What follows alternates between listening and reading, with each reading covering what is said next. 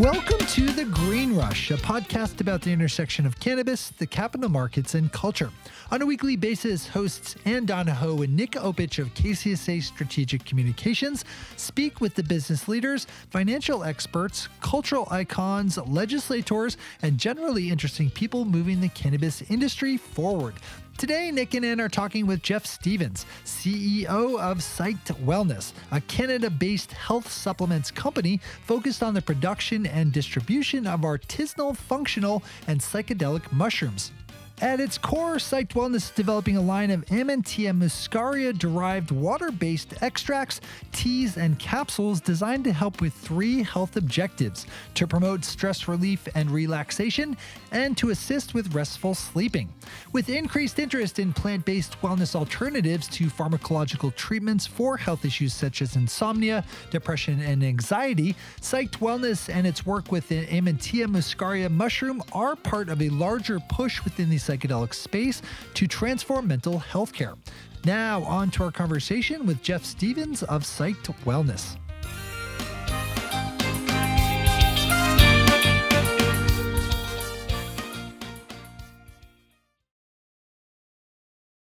Jeff Stevens of Psyched Wellness, thank you so much for joining us today.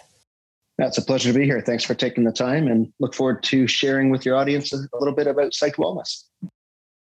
Of course. And we'll jump into Psyched Wellness in just a second. But, first off, just tell us where you're calling in from and, how you've been holding up over the pandemic. What are you doing to keep yourself sane? Yeah, well, that's a great question. Based here in Toronto, are you sane? We're finally getting some. Yeah, well, that would be a question to ask my wife.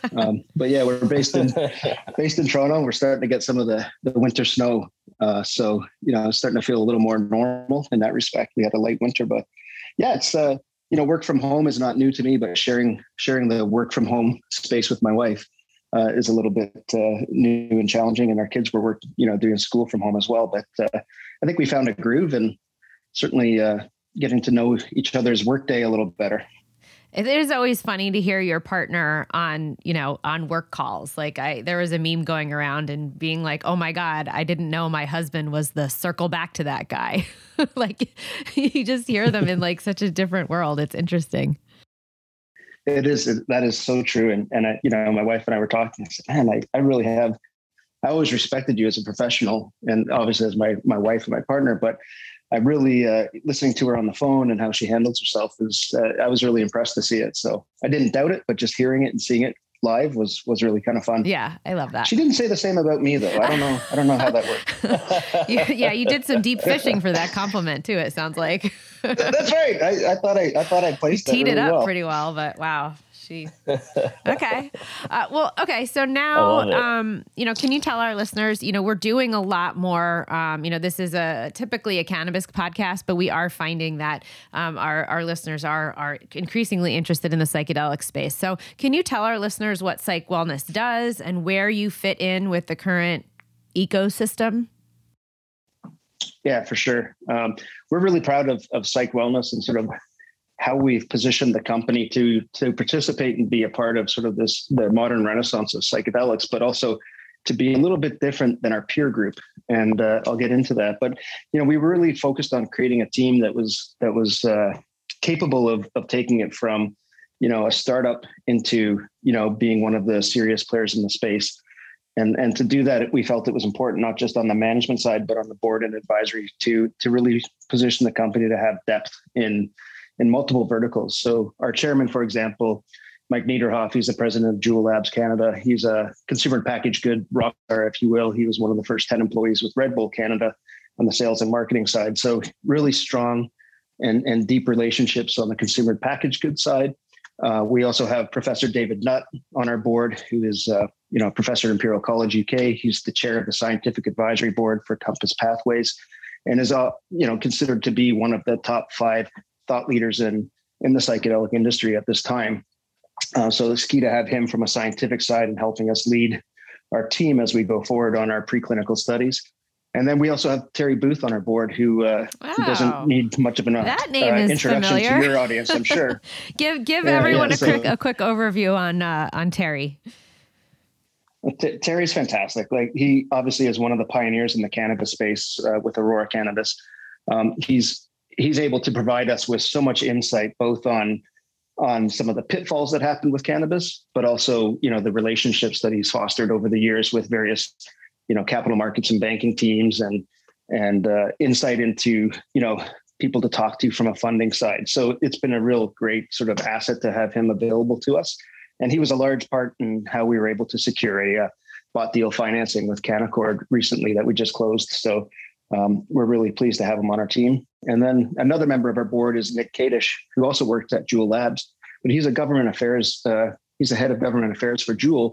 And he's been really key in helping my COO, David Shizzle, lead the preclinical studies, because at the end of that study, our goal is to apply to the FDA for new dietary ingredient and to Health Canada for natural health product number. So it's really important that everything that we're doing with our CRO partner is, dotting the I's, crossing the T's, so that when we make those applications, we haven't missed anything. So we've got a really good team up top working with management to ensure, as we move this, the project forward and the company forward, we're doing that so that we can achieve our goals, which is to get a consumer packaged good product on the shelves.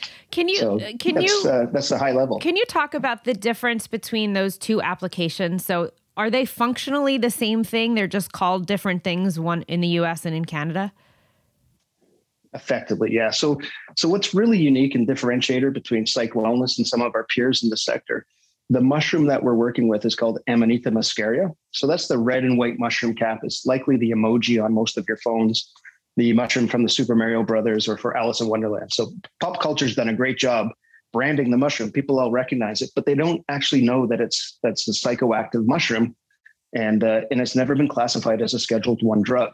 So where we're able to move a little more efficiently than our peers is we don't have to go through the red tape of dealing with a Scheduled I drug when we're doing our research and development on that side.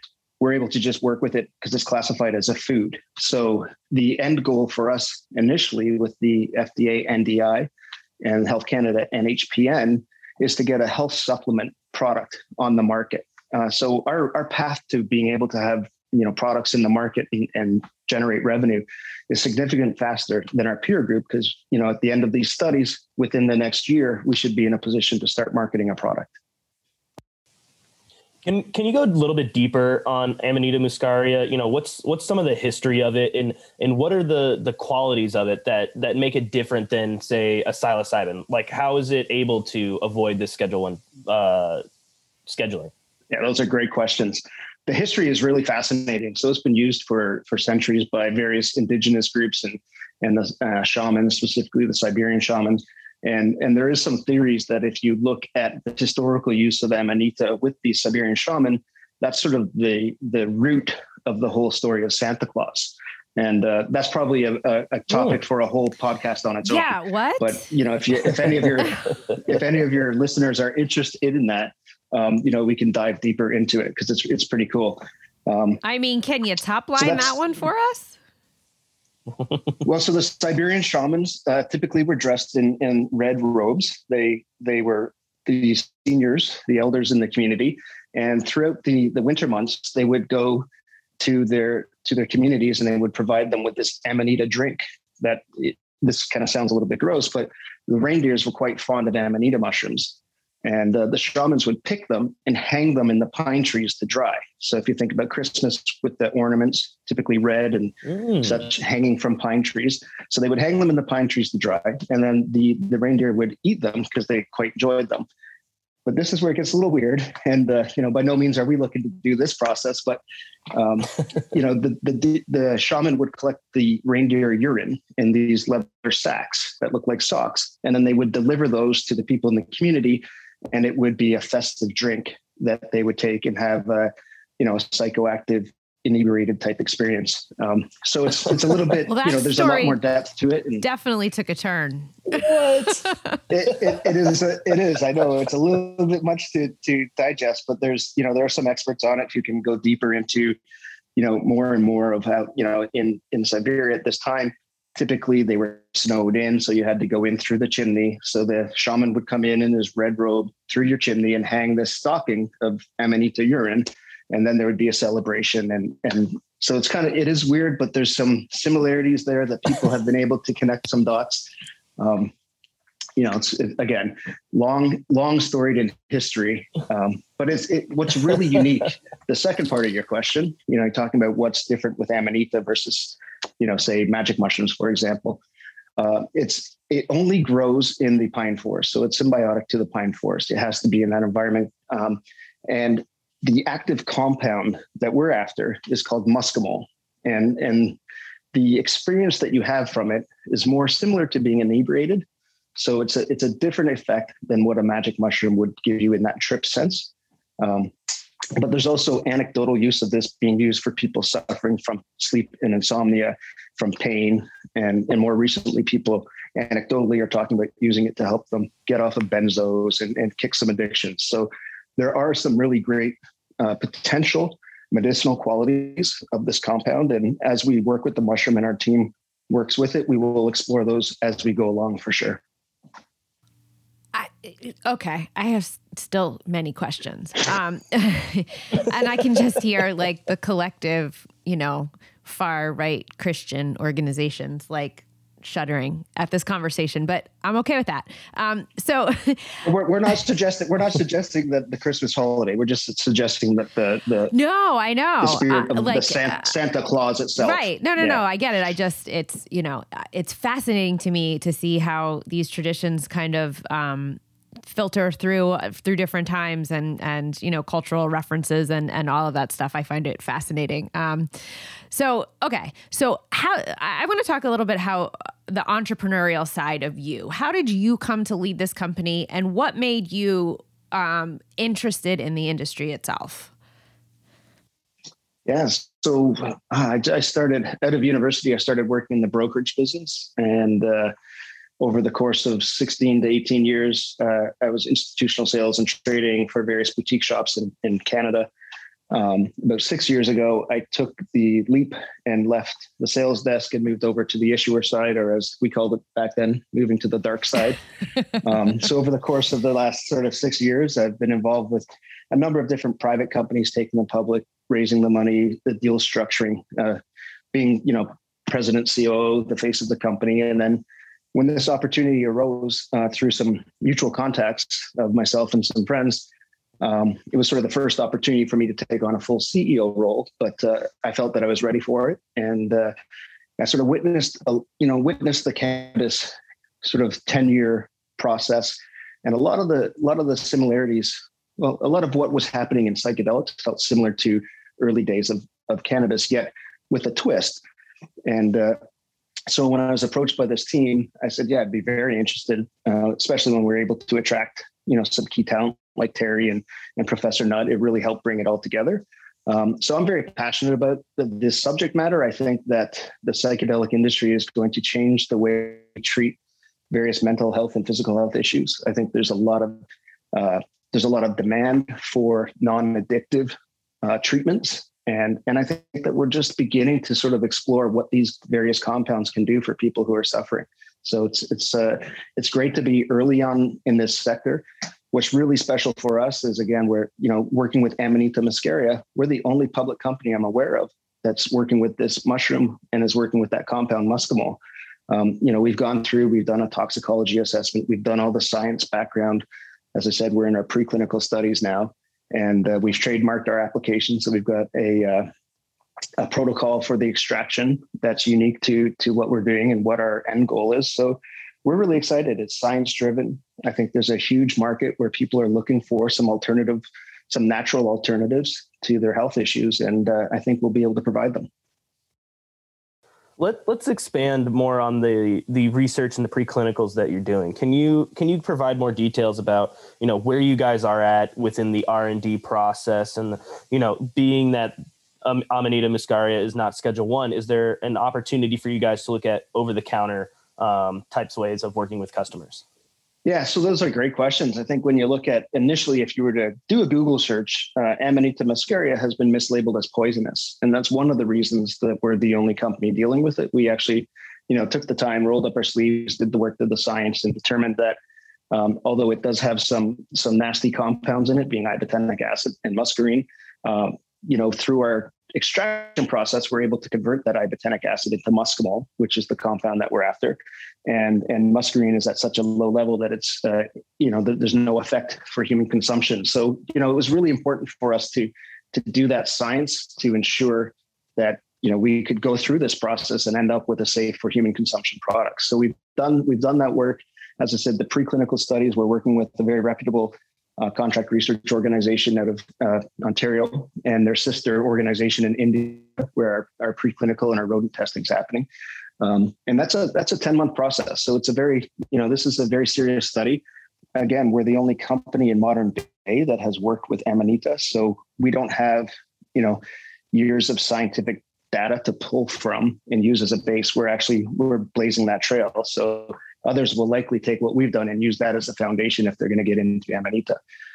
So that gives us a year head start, but it also makes it so that we have to do all that work from the very beginning.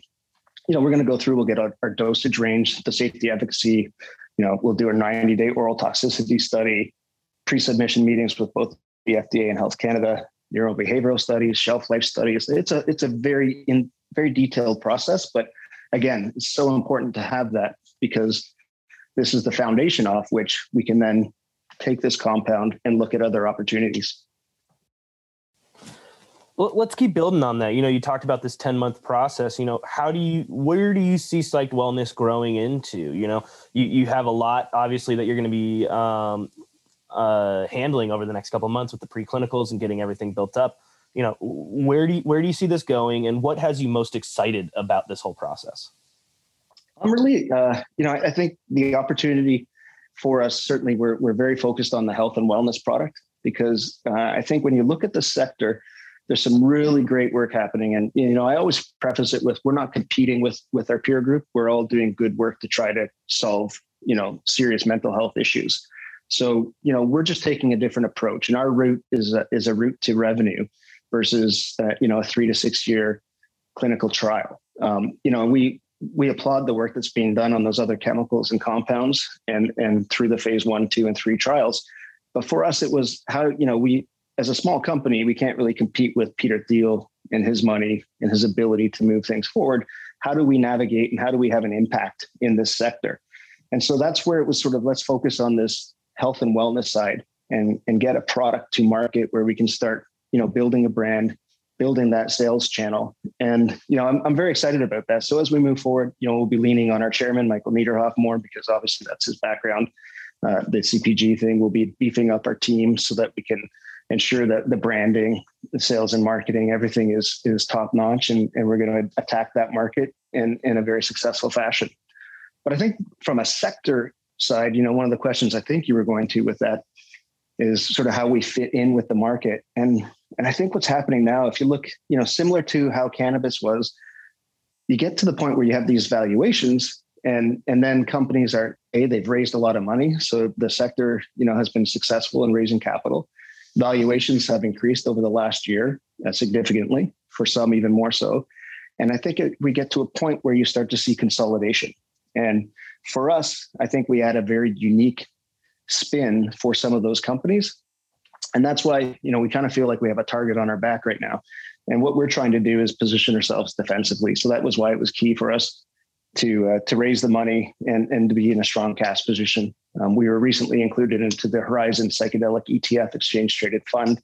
So the first psychedelic exchange traded fund, that was a huge win for us. We were one of 17 companies picked to be in that. And at the time, I believe we had the smallest market cap. So, we're really looking at this. We have a team that we can take this to the next level. We want to do that, but we're cognizant of sort of where the cycle is and where the sector is.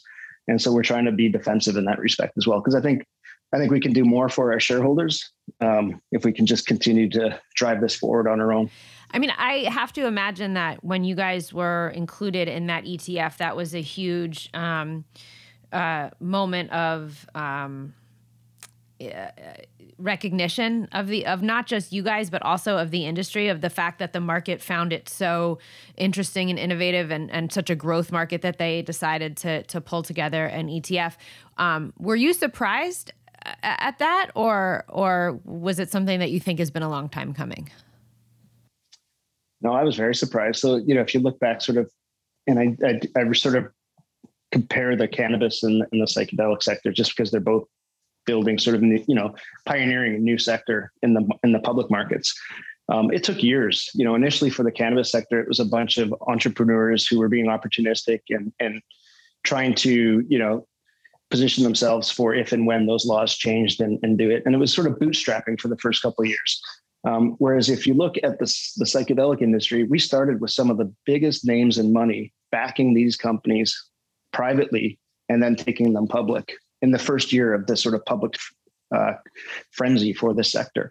And that's a very key differentiator in my view, because it shows you that there's a pharma path, that people believe that there is a, this isn't maybe we can, or let's prove to the world that this works. There's some big money, there's some big names behind it. And then having ETFs start within that first year again, I think is a real sort of boost of confidence to the market that, this is not sort of a high risk. It could be gone tomorrow. Like legislation is changing. You're seeing that city by city, state by state. Canada's been doing that as well with the changing the laws for compassionate use. And I think we're going to see that continued. So from my perspective, I'm very excited about it for sure. I have a follow up there. So do you see almost you were saying that, it's taken like 10 years for the cannabis space to kind of be where it is in terms of market valuations. And I know that it's been legally a different path. But do you think that that we're going to see more things like M&A and stuff like that start to happen in the industry? Are we going to see that faster in psychedelics than we saw in cannabis? I think so. I think, well, you already have two companies over $1 billion valuation. Probably there's about 5 sort of in that 150 to $1 billion. And I think it's fantastic that those companies are able to get that much market support, because obviously, your market caps generally don't start there. They go there with the market enthusiasm. And they've been able to raise capital that de-risks their clinical studies and the work that they're doing. So I think, you do get to a point where valuation gets to a level where management teams say, well, how do we maintain this? How do we grow this valuation? And then it becomes sort of a consolidation factor. And then it becomes, okay, well, what are the credible ones? Where do they add value to what we currently have as either a bolt on and an add on to our strategy, or positioning us so that we have something unique to what our core is that will, provide value to our shareholders and not take away from the focus of what we're on. So I think that we will. I think over the next 6 to 12 months, we'll start to see some M&A happen. And again, that's for us sort of recognizing that we fit in a different box of the sector, if you will. We're trying to be a little bit defensive because, we'd like to build the company more before anything happens, because we do think that we have something unique that adds value, a path to revenue with a psychoactive compound. The science has been validated by our team, by our CRO. We've been validated to some degree by being included into that ETF. And I think for us as a company, that was key, where people said, oh, we should pay attention to these guys. We haven't heard of Amanita before, but they're one of 17 companies that were put into an ETF. So we should roll up our sleeves. So, since that time, I've had a lot of phone calls from, various analysts and portfolio managers who are trying to understand it better. So yeah, we're very excited about the next 6 to 12 months for the sector and to see how it unfolds. I love how forward looking you are about all this, Jeff, because for this next question, I'm going to ask you to take out your crystal ball and give us some predictions here. The end of last year, it was 2020 was the year of the magic mushroom. Ann and I have kind of reached a consensus that we actually think that was just the beginning, that the entire psychedelic space is going to just see a lot of growth and movement here in 2021. So I'm wondering, from all different kinds of factors, whether it be the capital markets, policy, research, and data, what kind of predictions or expectations do you have for 2021 and even beyond that for the growth of the psychedelic space? Well, I agree with both of you. I think we're at the we're in the early innings of this, and I think that we have tremendous growth opportunity. You've got states, city states, and countries looking at how they've treated the war on drugs and recognizing that it hasn't worked, and now looking at how do we treat our citizens better and not incarcerate them for something that they have a disease and they're addicted to, or so I think from a legislation standpoint, there's pressure to make some changes. I think when you have groups like the war veterans, and you've got professional sports teams, whether it's UFC or retired hockey players like Dan Carcillo, who are starting this movement and getting involved and bringing other people into it, you've got that sort of whole pressure on the system as well, where that stigma changes. So those are two big things that have to change, I think, for the psychedelic sector to grow. And it's happening early, and it's happening at speed. So I think we're early on. I think there's some really exciting days ahead. Again, you can't underestimate the impact of having, Warren Buffett, Peter Thiel investing in the space like that. That brings a lot of other eyeballs into it. Atai Life going public shortly, I think, will be another great catalyst for the sector. It's going to bring a lot more of that sort of sleepier money to the table, I think, because it's just, from what I've heard anyways, in the last financing, there's some portfolio managers and funds in that you wouldn't expect to see at this time in the cycle. So I think it's moving quicker. Cannabis obviously had a great impact in it, and it showed tremendous opportunity from the investment side. And I think some of the funds that didn't participate in it early are taking a different approach on the psychedelic side. And again, because it's coming from a pharma side first and going that route, it makes it easier for them. And the US audience, you guys are huge pharma investors, and you understand that market really well. So I think that's another reason that we see that early adoption. One thing that you brought up earlier, and I think is very interesting, especially when you compare psychedelics to cannabis, is how much all these psychedelics companies are either working together or noting the encouraging signs of growth in the research that their competitors essentially are doing and growing within the space, which I think is in stark contrast with the cannabis industry, as cannabis industry at times can feel so cutthroat and just like a race to, do this next thing. But it seems like it's a lot more collaborative in the psychedelic space. Can you talk about, just why that is? Yeah, I think, I can talk about why our approach is that way. And I can speculate on others, but the way we look at it is this is for the general good of society, and the rising tide is going to lift all the ships. So you want to support everyone in this sector and what they're doing, because we all have a bigger, stronger voice collectively than as individual silos. And you do need to change stigma, and you do need to change legislation. Now, we don't specifically, because we're not dealing with the Scheduled I drug. We're not dealing with a restricted compound, but we are still part of that sector. And so it behooves us to be part of that solution and to help where we can with their peers as they're trying to do that. So they're part of the voice.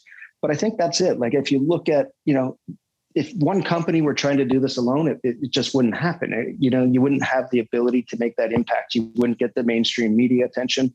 You wouldn't be able to successfully go out and get high profile individuals or organizations backing you and working with you, because, it's hard as one company just to run the business, let alone do that side of it as well. So I think it's very important that the sector has sort of worked together on this.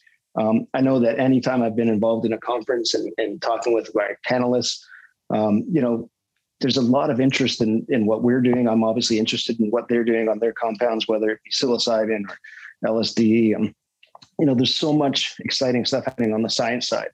And for me personally, having Professor Nutt on my team and be able to talk to him is fantastic, because he's just got such a depth of knowledge that, he's working on alcohol that, you don't get hangovers on. He's working with Compass Pathways and spending time with us. So, I don't know how he has the hours in the day, but I'm glad he carves some out for us every day.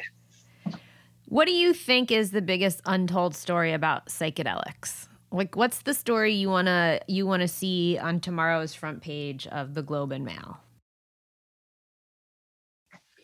That's a great question. Thanks. Obviously, I'd like to see Psych Wellness on the front page, but no, we're working on it. As I think as the sector itself, it really just is so important for us to be able to remove the stigma, and that takes time, and it takes positive results from the science side, because this is all very science driven.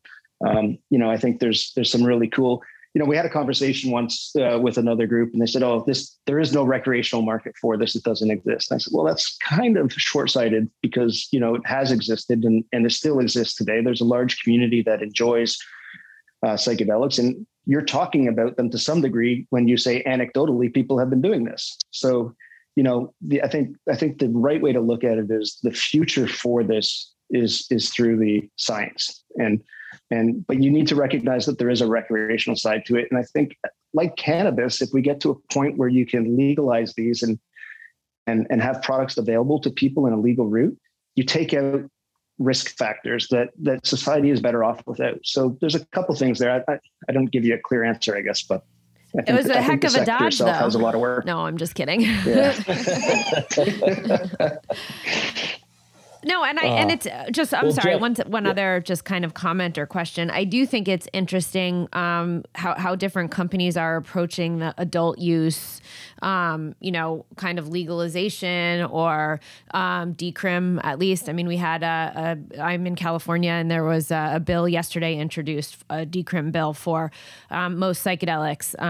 So, I mean, I think there is that movement going forward, and there are some companies, some of our clients who are like, I don't want to touch that, because what I want to focus on is the science and getting this research done and underway, and I don't want to kind of get into the mix of the legalization and the movement there. So I don't know. I think it's interesting, your take on it.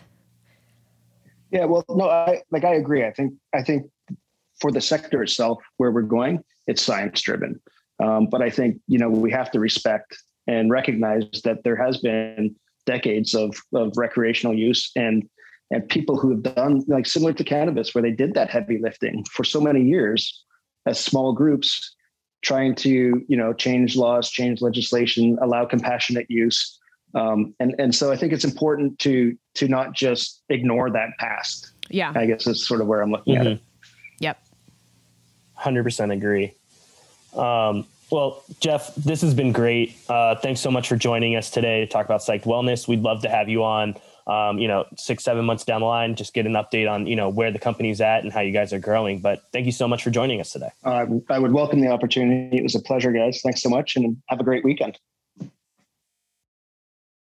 Special thanks to Jeff Stevens, CEO of Psyched Wellness. You can learn more about his company and follow along with their progress at psyched-wellness.com. And as always, thanks so much for listening to The Green Rush. If you want to chat with us, you can find us on Twitter with the handle @the_Green Rush, or on Instagram @the_Green_Rush_podcast. Shoot us an email at greenrush@kcsa.com, and make sure you subscribe to The Green Rush in your favorite podcatcher, whether it be Stitcher, Apple, Spotify, any of it. Always looking forward to your feedback, reviews, and guest ideas. And thanks again for listening. That's one take, Shay. One take.